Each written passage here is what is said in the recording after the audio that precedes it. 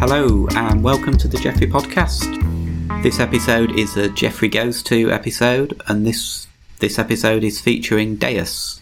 I'm here with my brother John. Hello. And we're going to talk through the gigs we went to. We went to two separate gigs. I went to Élysée Montmartre in Paris, which was on the 25th of March 2023. And where did you go, John? I went to see them in Sala La Paqui in Madrid, Spain, although I actually saw them twice on this tour, because I did see them at Brussels Central a couple of weeks before you saw them, but we're not really going to talk about that in this discussion. With this discussion, we're just focusing on me seeing them in Madrid, because it wasn't really a proper gig, the one in Brussels. No. I mean, it was a proper gig, they played, but it was a shortened set, and it was just to an invited group of, music journalists and record company people, magazine people and whatnot, radio station people. It wasn't really the same atmosphere as a gig. Yeah. So we're going to focus on the Madrid. For me, I'm talking about the Madrid when I'm talking about my experience. And your gig was on the 1st of April 2023, yes. Should we say? Yes. So how was the venue? Well, it's a new venue for me. It was basically, it's a nightclub, really, is what it feels like, and it's underneath a theatre. So it was okay, actually. It wasn't too bad. The stage was sort of chest height, and you could lean straight against the stage. There was no security barrier, and it did have a balcony running around it. So it was quite nice. It created quite a nice atmosphere. But, I mean, it wasn't attractive. It wasn't like an iconic venue or anything like that. It was a nightclub under a theatre. How about your venue? The venue, well, from the outside, it doesn't really look much. You just see a couple of doors that are fairly anonymous looking. But when you go in, it's a really lovely old building. It's quite big. I have no idea what the capacity is, but it must be, I would think, a couple of thousand, maybe. But yeah, it's a really sort of old, at least Victorian, possibly older building. When we walked up to it, there was something like 15, 20 riot police vans. Seriously? And loads of police just out on the street. So I had images of us actually leaving the gig being rather like the end of the Instant Street video, coming out to trouble. But they'd all gone by the time we left. But it was there was a demonstration nearby. Oh, okay, so it wasn't linked to controlling the dEUS crowds? No, it wasn't. I think when they expect possible trouble, they're usually a few streets away, so they can dash in whenever they need. Oh, I see. But they try not to be within sight to get people going. So I think they were doing that. Well, I've got some information here on the Élysée Montmartre, which it says here that it opened in 1807, burned down in 2011, reopened in 2016, and has a capacity of 1,380. Oh, it felt bigger than that. It's a really nice venue, and it really felt very civilised compared to British gigs. Everyone was just quite civilised. There wasn't really any chatting while the band were on. No sort of pushing and shoving. It was all just quite civilised, and it was very nice, a welcome change. I think that's probably consistent with what I saw in Brussels and the other concerts I've been to in Brussels as well, because I saw Steph Camel-Collins when I was in Brussels at the same time. And again, very laid back. The crowd's quite cool and chilled, no pushing, shoving, nobody crowding anybody else. That's certainly what I saw there, but not what I saw in Madrid, where it's a bit more of a raucous event, and people were getting quite raucous indeed, in fact, which we'll get onto. But apparently this place you went to, the Montmartre, was originally a ballroom where the famous Can was performed. Yeah. So it's got some history. Yes. Some history there. Yeah, it is lovely. It's worth if you do look it up, there are some nice pictures online, and that does have like a big balcony as well. But I don't think you were allowed up there because nobody was up there. Looking at pictures online of La Paqui, which is where you went, it does look actually quite a nice venue, certainly in the pictures. Yeah, it wasn't bad actually. It was a lot better than I expected, because the door outside again is very unassuming, and it's literally just a door, and it looks like it's just the way into the storeroom of the theatre it's attached to. You don't imagine you're entering a venue. You just think, oh my God, what the hell's down here? And it all looks a little bit kind of thrown together. But it's actually okay. You go in, it's actually very professionally done. Security were very, very friendly, very nice, very helpful. So yeah, it was all right. And I've just found online the capacity is 1,000. So it was actually bigger than I realised. It felt smaller than that to me. It felt more intimate than that. Let's go through the set list then. So our set lists were pretty much the same, with one exception, which we will come to when we get to that. So they opened with How to Replace It, which is the opening track on the new album. How did you like that one? Well, obviously no surprises. They've been opening the set with that all the way through the tour, which we predicted when we reviewed the album as well. And obviously we both said that we really loved it as a song on the album. And I would say the live version isn't as better than the recorded version. And I expected it to be a bit more in your face. And I wonder if it's because Steph has to play the timpanis, so Alan plays the drums. So they're doing it without a bass guitar, which I'm assuming that Klaas playing the keyboards is doing the low end. And I just wonder if that took away a little bit of the kind of thump of it. So it was good, but it didn't overwhelm me. What about you? I really liked it. I thought it could well be sort of a live classic. I really did like the build-up of it, and I thought it really did work live. Okay, so slight difference of opinion there. Yeah. I mean, I suppose we should say, where were you actually in the theatre? Were you near the front, near the back? Where were you positioned? Maybe this changes our perspectives as well. So for the vast majority of the gig, I was on the second row, just in front of Alan. Okay, so slightly off to the right. So off to the right, yeah. As we look at the stage, to the right. Yes, right? yeah. Okay. Well, I was on the front row, leaning on the stage, right in front of Mauro. So slightly more central. A little bit to my left. Yeah.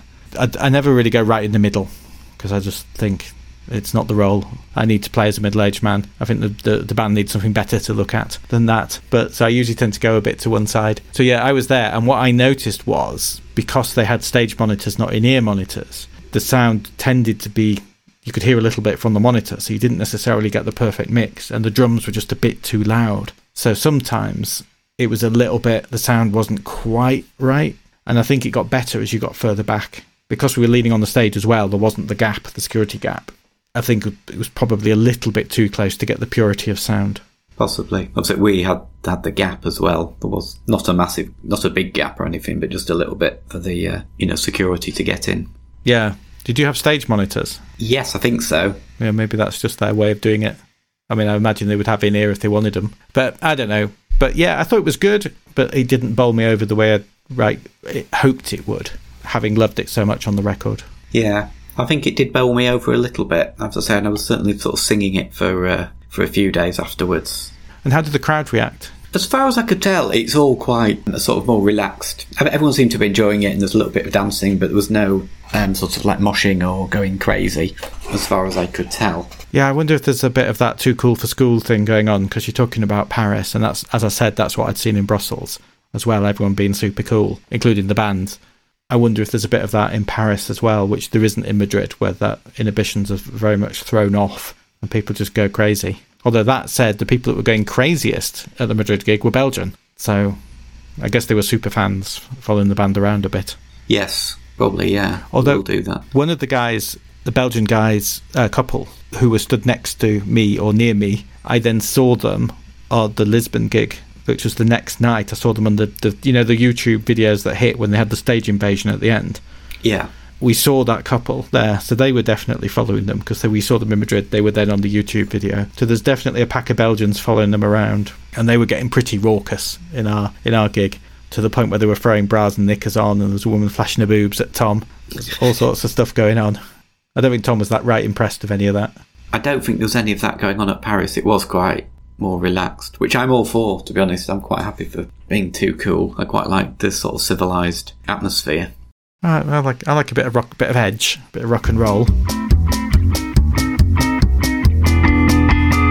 What about next? We both had Must Have Been New, so that was the first single off the new album. Yeah, and the second track as well, so not... Yes, just following the album at this point. Again, not a massive surprise that this came up. It wasn't massively different from on the album, I would say. It had a little bit more power to it, but it was quite similar, so I did enjoy it, but not blowing me away. Yeah, I think I'd say the same thing. Again, I enjoyed it. It's a song that I do like. It didn't blow me away. It was good. And then they go into Constant Now, which is a bit of an older song, although not that old. Is it? It's from Keep You Close, isn't it? So 2011. So. What do you think of Constant Now? It's one I sort of always enjoy. I do think it is, because it's quite poppy, isn't it? And it's I like the jangly guitar in it, so I did quite enjoy it. We had this slightly extended outro to introduce the band, which I don't think is ever done before. No, they are doing that on this tour. I'm seeing that on all of them in this tour. They did that in Madrid as well. Yeah, so I'm just checking. Constant Now is off Keep You Close. Just fact checking as we go along. Well, I loved Constant. I thought it was great. Constant Now, as you say, it's got the sort of the upbeat, the jangly guitar, the poppy sound, but still quite rocky and growly. So I thought it was cracking. I thought that this was my first one that I thought, yay. And in fact, there's a video on YouTube of this in Madrid, and you can see me, and they can see my silly head. If you know what I look like, you can see my silly head bobbing up and down in the corner. It's a little treat for you there, fella. You can check that out afterwards. I did find a video from Paris that I'm in as well. Oh, you're in it? You would only know because I knew from where it was. You could see, like, I don't know, like a bit of my head or something. I can't remember what it was. Oh, I'm quite clearly identifiable in the video, but you have to keep watching. Sometimes it's just a little bit of hair or head, then suddenly there's my entire ridiculous face, and you think. But the whole Paris gig was actually on YouTube, wasn't it? Or is it still? I don't know if it's been taken down. I'm going to check now. When we got home from Paris the following day, the gig in Cologne was live streamed. And we watched that, but that never went on YouTube. But I don't know whether that's just a standard thing with live streams, or because Mauro's guitar failed halfway through the gig, and then the guitars never quite sounded the same after that. So it could be for either of those reasons. Yeah, the Paris gig is still on there at time of recording. What day is it? 8th of April. So after Constant Now, we had The Architect, you had Girls Keep Drinking. So we had those two tracks, and we had them different way round. And this is the only variation in setlist that we've got. So let's talk about The Architect first. What did you think of that? I think as we did in our original podcast, is a song that's grown on me a lot, and I do really enjoy it. Again, I think it does really work sort of live. Got the chanty thing, which How to Replace It has as well. I do quite like it. It's not anywhere near my favourite dEUS song, but I do enjoy it. I think it's jolly. Yeah, I would agree with you. It's something that I didn't particularly like at first. It's on Vantage Point, which is my least favourite album of theirs. I can't remember the year of that. Is it 2007-ish? Something like that. And I thought, this is just a bit of a punchy pop track. It's all right. It's certainly not a bad track. But the more I've listened to it, the more I've actually really grown on me as well. And I listened to it a lot deliberately ahead of this. And yeah, I really looked forward to it and actually really enjoyed it when it was on. So it's definitely one that's flipped for me from being a almost least favourite, oh God, I don't like that at all, what the hell are dEUS doing, to being something that I actually really enjoy. And I think all the samples and some of the lyrics I really enjoy as well. Yeah, so me too. Quite, you've got Tom whacking his... I don't know what that machine is that has the samples in. That I don't know what you call them. I suppose it's probably some kind of drum machine, isn't it? Where you just... Yeah. So it does have a sort of... Yeah, I do think it's got a jolliness about the whole song. What about Girls Keep Drinking then, which we had second, you had first, which we know has never been a favourite of ours from 2012, I think, following C. No, and I've been watching the set list, so I knew it was coming up. So I think once they actually played it, I was kind of more pleasantly surprised, because I was just thinking, I don't really want to listen to this song. And so then when they actually played it, you think, actually it's not that bad, is it? Yeah, I quite enjoyed it, actually. I thought it was pretty strong live, and I think it's a song that, again, I'm coming round to liking probably a lot more than you are now. And the riff that it's centred around, which Mara originally wrote, that I think is really, really good fun, that jangly riff. So yeah, I don't know. I mean, it's never going to, trouble the top 10 of dEUS songs, but I do think it's a pretty decent, especially a live track. I think it's actually a pretty decent live track. So I've changed my mind about that one. I enjoyed it. Fair enough, yeah. I definitely enjoyed it more than I was expecting to. So I don't know if they've tweaked it, perhaps, and rearranged it a little bit, but it did seem better. I wasn't sure, as I said, whether it was just my expectations. I think they're just quite good at doing those quite funky, rhythmic, slightly weird songs. I think they always tend to be quite good at doing those, I think. It's just I don't know, it's just the Architects, I don't know if you'd necessarily put it into that category, but other things like Fell Off the Floor Man that we'll come to, it's got a similar kind of funky beat, and it's a bit weird and a bit odd, but it's just fantastic. So I think it's something that they seem to do quite well, especially live. Yeah. What about Man of the House? This was next. This was the set list now identical. Yes. So this was the song that we'd originally thought was okay on the album, but it hadn't really grown on us anymore, and in fact in my case had gone down. What about as a live experience? Yeah, I think it's okay. I think I enjoyed it more live than on the record. It did sort of have a bit more energy and power, and certainly, the last bit, which we commented on the album review, was just sort of like, this is a good potential of being a bit of a rock out. And it was, that bit was good. The rest of the song was kind of how you'd expect a bit. I'd say a little bit more energy and power, and it did liven it up a little bit. Yeah, I think I'd agree with everything you said. I think I was pleasantly surprised. It was better than I was expecting. It was quite enjoyable live for exactly the reasons you said, certainly the latter third of it, where it rocks out. But even all of it was above my expectations. And then we went into WCS First Draft off the first album, so straight into sort of the more bonkers end of the back catalogue. I've never heard this one live before. I mean, you're a big fan of the first album, aren't you? So presumably you were very excited at this. You've got me bang to rights there, fella. Absolutely. As you know, I loved the first two albums, especially, and this song, I absolutely love it. And live, I just thought it was immense. I thought it was fantastic. It was so good. And Alan bass on this was just brilliant. And this for me was just, because this is when we first discovered dEUS as well, that sort of early 90s. So you've got the nostalgic side of it as well, which is always fun. So yeah, I just thought this was brilliant. That wonderful bass line, the slight, as you say, the bonkersness of it. It's a great sing-along as well. Yeah, everything. Brilliant. Fantastic. I was in heaven. You? Yeah, it's sort of largely similar, I would say. Probably not quite as enthusiastic. I'm not as big a fan of the you were in first super album. cool Paris, isn't it, weren't you? So you were probably sitting there for Gauloise and being all super cool and philosophising. That's me. Well, that's what I'm famous for. Yes. Yeah, I did really enjoy the track, and it is super bonkers, and did enjoy all that, and the sort of slightly the funkiness of it as well. I think the super bonkers point is they were able to do that, but still hold it together. It was still structured, especially the first album, slightly lesser extent the second album, but it still had structure. It wasn't, abstract.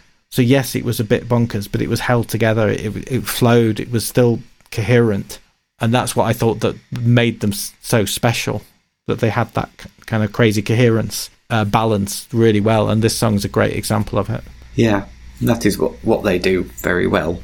Yes, although the next song is almost the opposite of that. Yeah, I was going to say, you have like almost the polar opposite with 1989, very sort of gentle commercial song. I still really enjoyed it though. I mean, it's quite similar to how it was on the record. There's no great change, I would say. I think I'm enjoying the song anyway. Yeah, I'd agree. I do like this song. I do like the sort of the deep beginning bit of it, the Leonard Cohen-y bit. And yeah, I thought it was pretty good live. But yeah, to contrast with the previous track is quite a contrast. But yeah, it was good. I enjoyed it. And we're into a little period now of the new album, aren't we? So, because Pirates is next, which again we both enjoyed off the album. We thought was one of the better tracks. Yeah, we had a note on the set list which said a tad faster. So they were playing this at slightly faster pace than what's on the album, which I think I wouldn't have actually noticed if they hadn't said it, if I hadn't read it on the set list. I'm not sure if ours was a tad faster, but you can check because it's on YouTube. But I'm not sure how you would check if you can't tell. I don't. It was obviously a small tad. Well, tad is anyway small. Well, tads are small, aren't they? Well, even by tad standards, I suspect it was just a nudge faster rather than it being, that noticeable. It didn't particularly change the character of the song. It was good. It was good live. It's a strong song on the album, and I really enjoyed it live as well. I would agree on that. And then we got Faux Bamboo, which was a middling track, wasn't it? I would say. Yeah. On our album review, and I thought again it was probably a middling track still for me. Again, it was all right. I quite enjoyed it, and I do quite enjoy it on the album, but it's certainly not one of my favourites. Yeah, just the same. Really enjoyed it, but yeah, just the same as what you're saying. Really, what wasn't a highlight of the gig. It was a middling track. Well, there wasn't a low light of the gig. It's not like there was this is the middle track, and there was some of the tracks were awful. No, everything was great. No. It's just different degrees of greatness. And this has less greatness than some of the greater greats. And talking of which, we've got Instant Street next. Yes. Which I always love live. And they didn't disappoint here. It was great. Completely agree. It was just immense. And being standing in front of Mauro was just an absolute treat. I mean, Mauro cannot dance. Bless him. Lovely fella. Fantastic guitarist. Not a great dancer. Watching him trying to dance along was quite amusing because Tom's really kind of cool and a great dancer.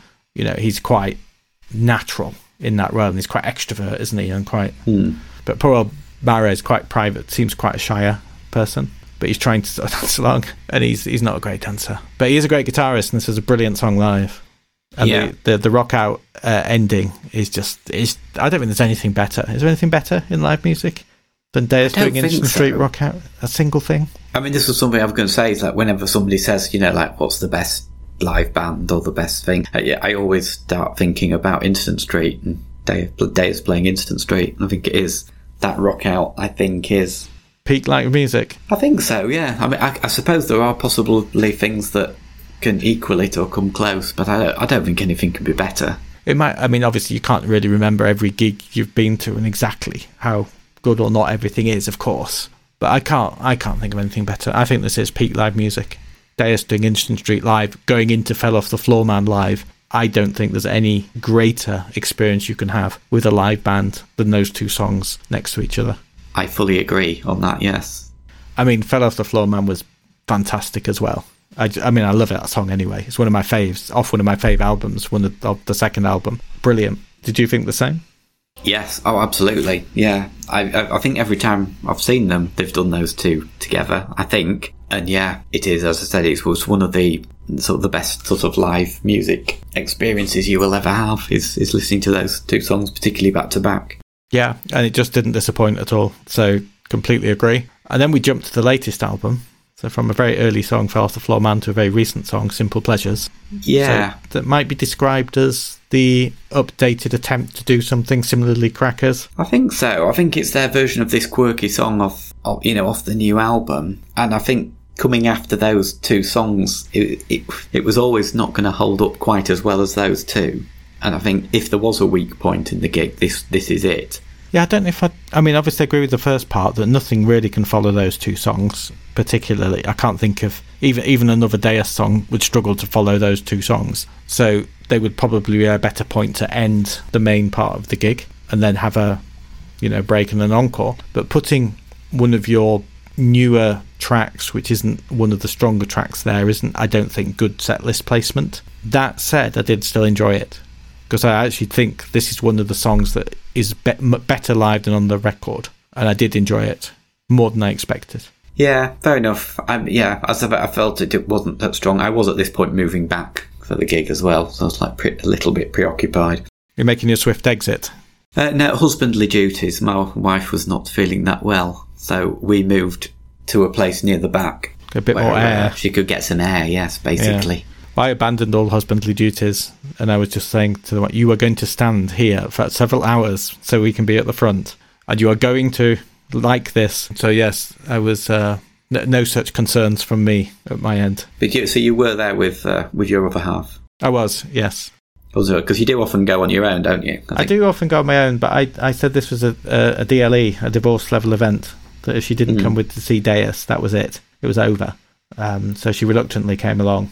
I think it was quite a hard decision, but she did anyway. And obviously I was quite eager to know what she thought. And she said it's not her kind of music, but afterwards she said, no, I've got to give it to them. They are really good. And she's watched a couple of things on YouTube, and she talks about Instant Street as the one I like, she calls it. Okay, fair enough, yeah. So yeah, she was definitely won over, and it wasn't her throwing the knickers and bra on the stage, by the way, but I think she did see Tom's charms. I think she fair enough. He's a pretty charismatic performer. Yeah, and from her point of view, you could always do the divorce later if she changes her mind. Yeah, exactly. There's always time. I have to say, going back to Instant Street as well, that's the one time it's actually they were all singing along there. Everyone going out, da da da da da da da. The whole crowd sings along with it.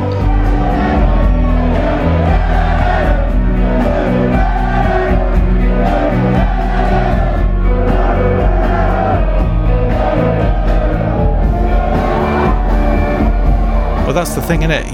You've got a good riff if the whole crowd sings the riff. And you've got a full room of people singing, not the words of the song so much, but the guitar riff. And that happens everywhere that they play, doesn't it? Everyone's doing that. Yeah,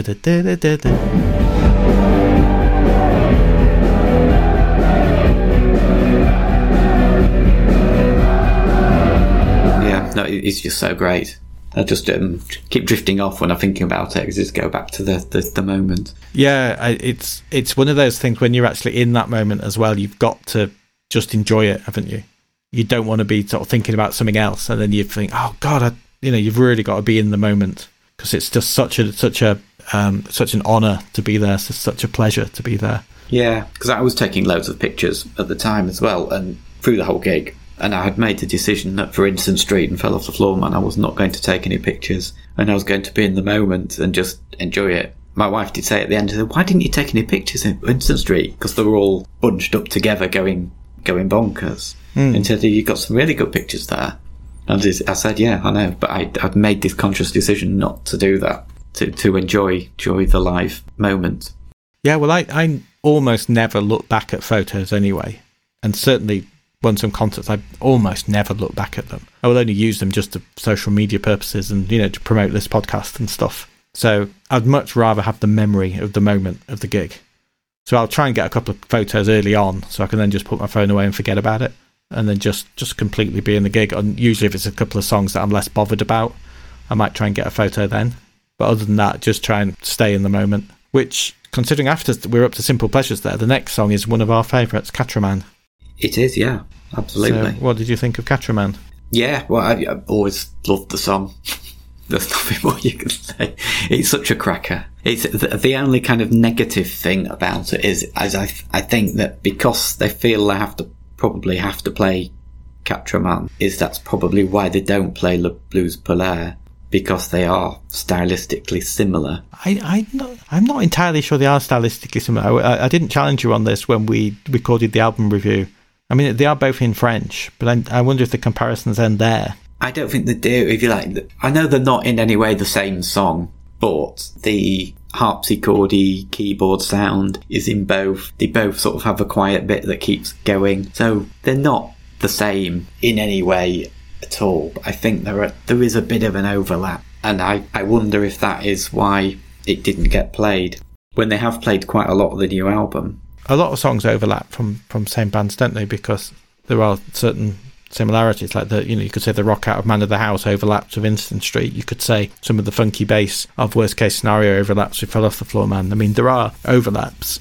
Simple Pleasures overlaps. Girls Keep Drinking. These kind of stylistic songs overlapping each other a little. Yeah. Whereas I think Catraman is just a fantastic rock song that's in French. Whereas I do think Le Blues Polaire is kind of a French song, and it sounds more like a swingy French song. It's got the swing in it, and it's got the la la la. Oh God, I can't sing, but I've got that. It's got that lovely sort of sing out ending, and it's just softer and gentler. Whereas Catraman's a harder edged rock song, and they're both brilliant. They're both amazing, but I think quite different. Even if some of the ingredients might be similar, I do think that they end up being quite different products at the end of the day.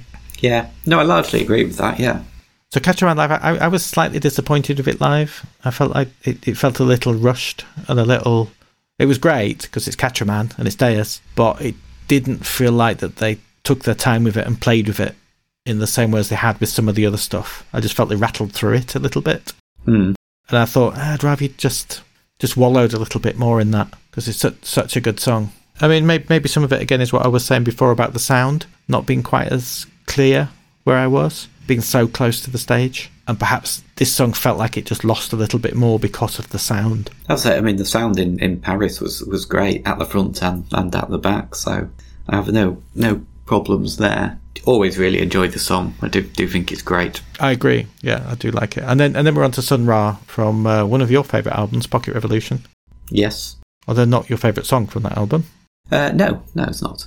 Although it does have, I think the original does have Steph Camel-Carlins on backing vocals, doesn't it? I'm not sure. You could well be right. There is a mix, because there was a bit of a changeover here, wasn't there?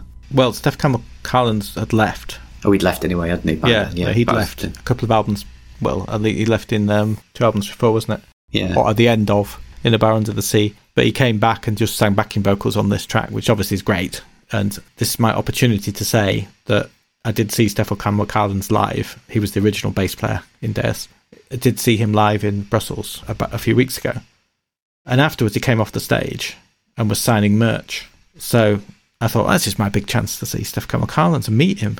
You know, and I really like Steph Camel-Carlins. I like his stuff in Zeta Swoon, Moondog Jr., his solo stuff. I thought, this is it. This is my big chance to connect with Steph Camel-Carlins.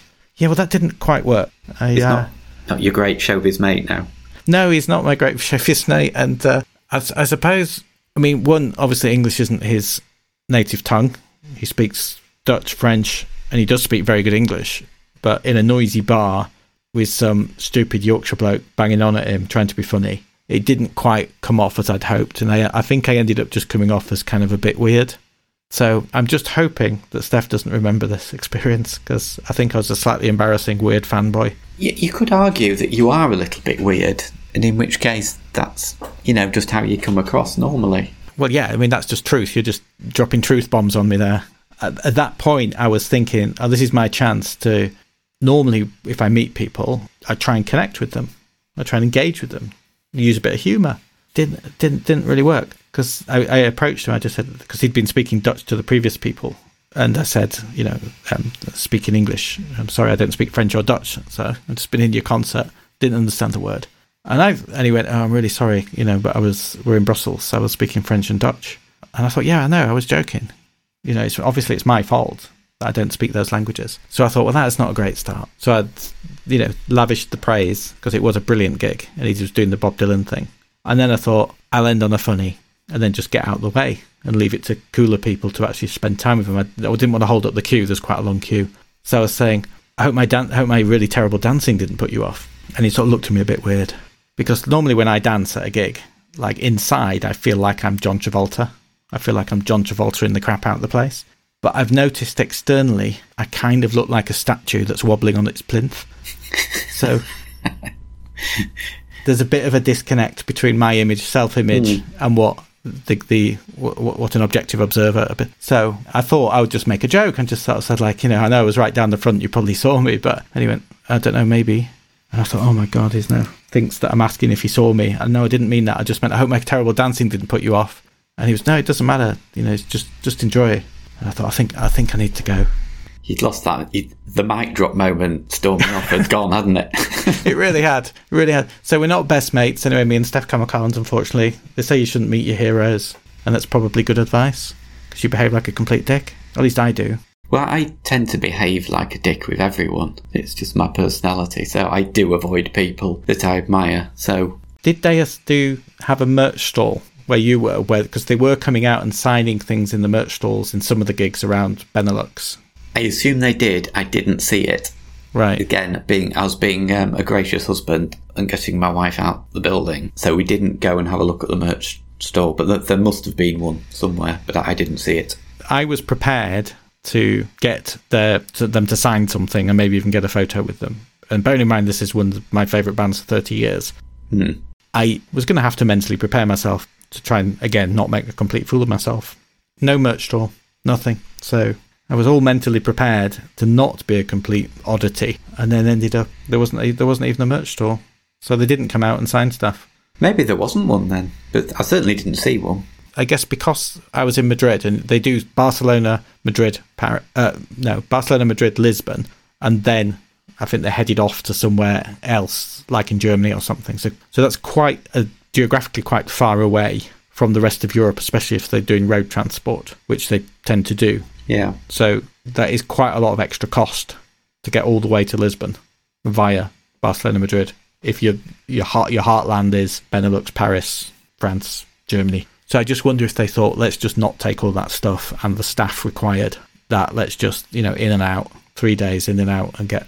So I don't know. But anyway, I missed making a complete fool of myself with dEUS, so I've got that to come in the future at some point, possibly. Yeah, I was going to take my CD insert, which is a nice picture of the artwork, to get that signed, which I forgot to even take with me, so that was never going to work. Obviously it didn't work anyway, because we didn't do that, but I failed at the first hurdle on that one. Well, I was going to have to buy something, because in the end I couldn't get a set list either, which we can talk about in a minute when we get to the end, but I didn't get a set list, so I was going to have to buy something, but there was nothing to buy because there was no merch store and there was no band signing stuff anyway.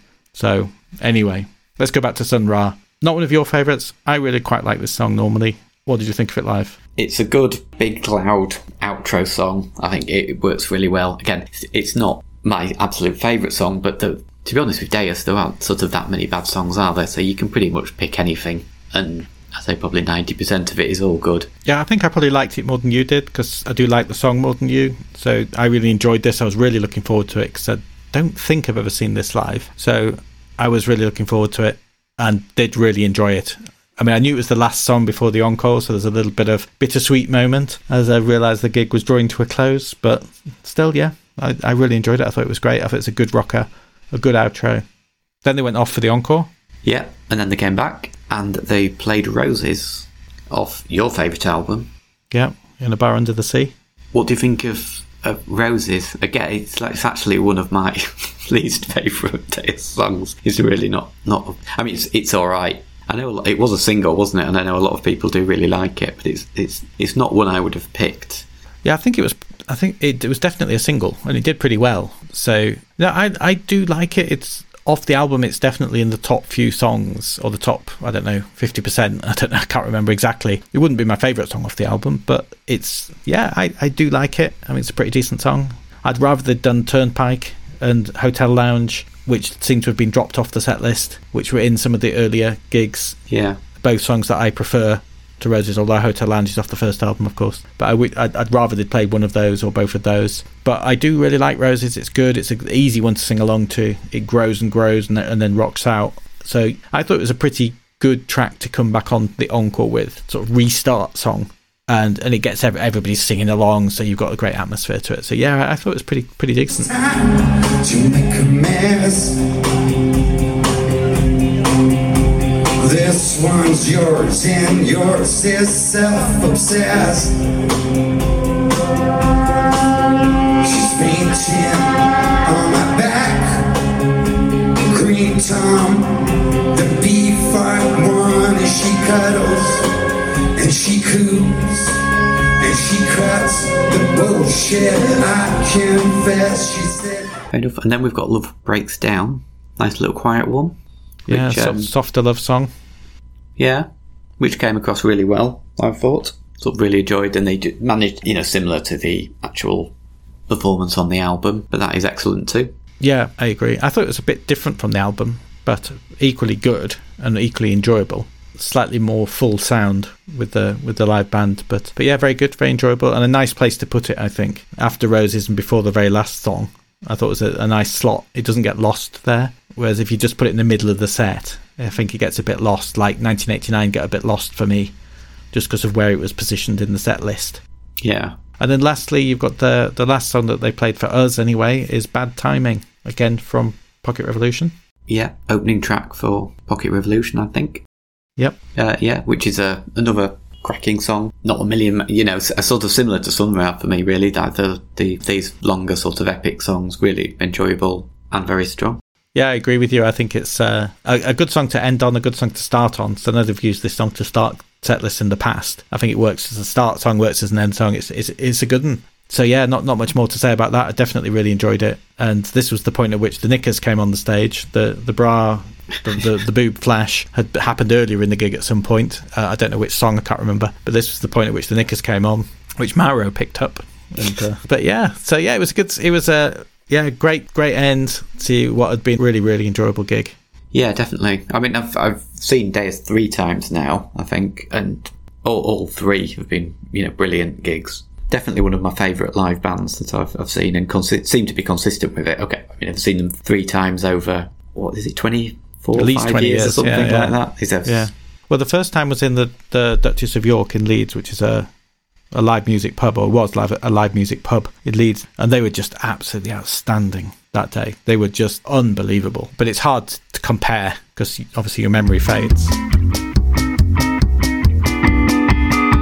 One gripe for me, in fact 2 gripes, but they're sort of the same gripe. Okay. Is it was slightly short. It was only 18 songs. They came on whatever time it was, about 9:10, and they were off at 10:40ish, whatever it was. I don't know, that's exactly right, but it's just a little bit short. And some of the other gigs that they've played on this tour have had, as I said, they've had either Hotel Lounge, they've had Turnpike, they've had Dream is a Giver. They've had an extra song, not necessarily all of those, but maybe they've had 19, 20 songs, and we only got 18. So I felt slightly, just one more song in the main set would have probably just done it. But I just felt it was a tiny bit short, which links to my second gripe, which is the next night in Lisbon, they played an extra song. They played Suds and Soda at the very, very end, and Tom invited everyone to just storm the stage and join them. So everyone's on the stage jumping around, singing the chorus of Suds and Soda, having a brilliant time. And Muggins here is stuck in Madrid thinking, well, that's pretty great, isn't it? We only had the 18 songs.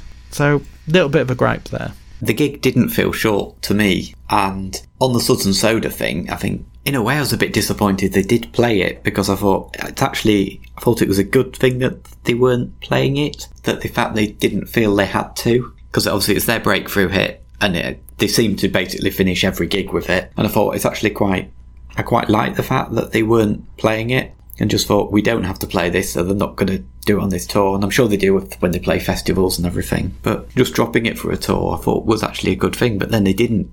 So... Well, I actually agree with you, because in the Madrid gig, somebody was shouting out Suds and Soda between all the songs, and Tom actually said to him, would you just calm down? Breathe, calm down, stop it. And I thought, and I thought at the time, they're not going to play that. Just grow up. It's not. I know it's the big breakout hit, but this is 2023. They're not playing a song from 30 years ago. So I kind of thought the same thing, and I thought I quite like that they don't have to feel they have to play it. And then they did play it in Lisbon the night before, and I saw the reaction, and I saw just how much people enjoyed it, and just how much fun it was, and just how everybody singing together the chorus was just such an event. And I thought, no, that was pretty special. So I just wish that pretty special, and they haven't played it since. So it's not like it's been added, it was a one-off. So I kind of like the fact that they did this one-off amazing thing. I just wish they'd done it when I was there. Yeah. The week after, I went to see Suede live, and one thing that they do, I've noticed with their gigs, because I'm also following their sort of fan groups on Facebook, and somebody's doing a spreadsheet of every set list from the tour, and one thing Suede do is they always do one or two songs that they don't do at any other gig. So at least if you go, it is a unique experience. And I think that would be a good thing for, well, pretty much any band to do, that has a decent back catalogue. Yeah, I agree with you. And it felt like dEUS were doing that a bit at the first, because at the beginning of the tour, they did seem to be doing that and dropping different songs in, out. And I thought, because Architect wasn't originally in there, Turnpike came in, came out, Hotel Lounge came in, came out, Roses has been a later addition, for example. So Dream is a Giver was in there originally, and that's dropped. So yeah, I kind of quite like it when they do try and create a unique experience, and I wish they'd done that a little bit. However, we nitpick because we both had a brilliant time. Oh yes, very much so. And it was an absolute honour to be there watching one of the great live bands, one of our favourite bands of all time. So can't wait till they tour again. Yeah, let's hope they do another album fairly quickly and get another tour. Yeah, or they could do a best of tour in the meantime. Yeah, or they could just tour. I'll be okay with that. Or not even tour, just play Madrid. Yeah, and Leeds, please. And Leeds. Just play those two cities as a sort of residency, going through everything. That would be great. If you want to catch up with us, you can find us at jeffreymusic.rocks on the internet, and we are also social mediaing it on Instagram and Twitter, which is at Jeffrey Podcast for both.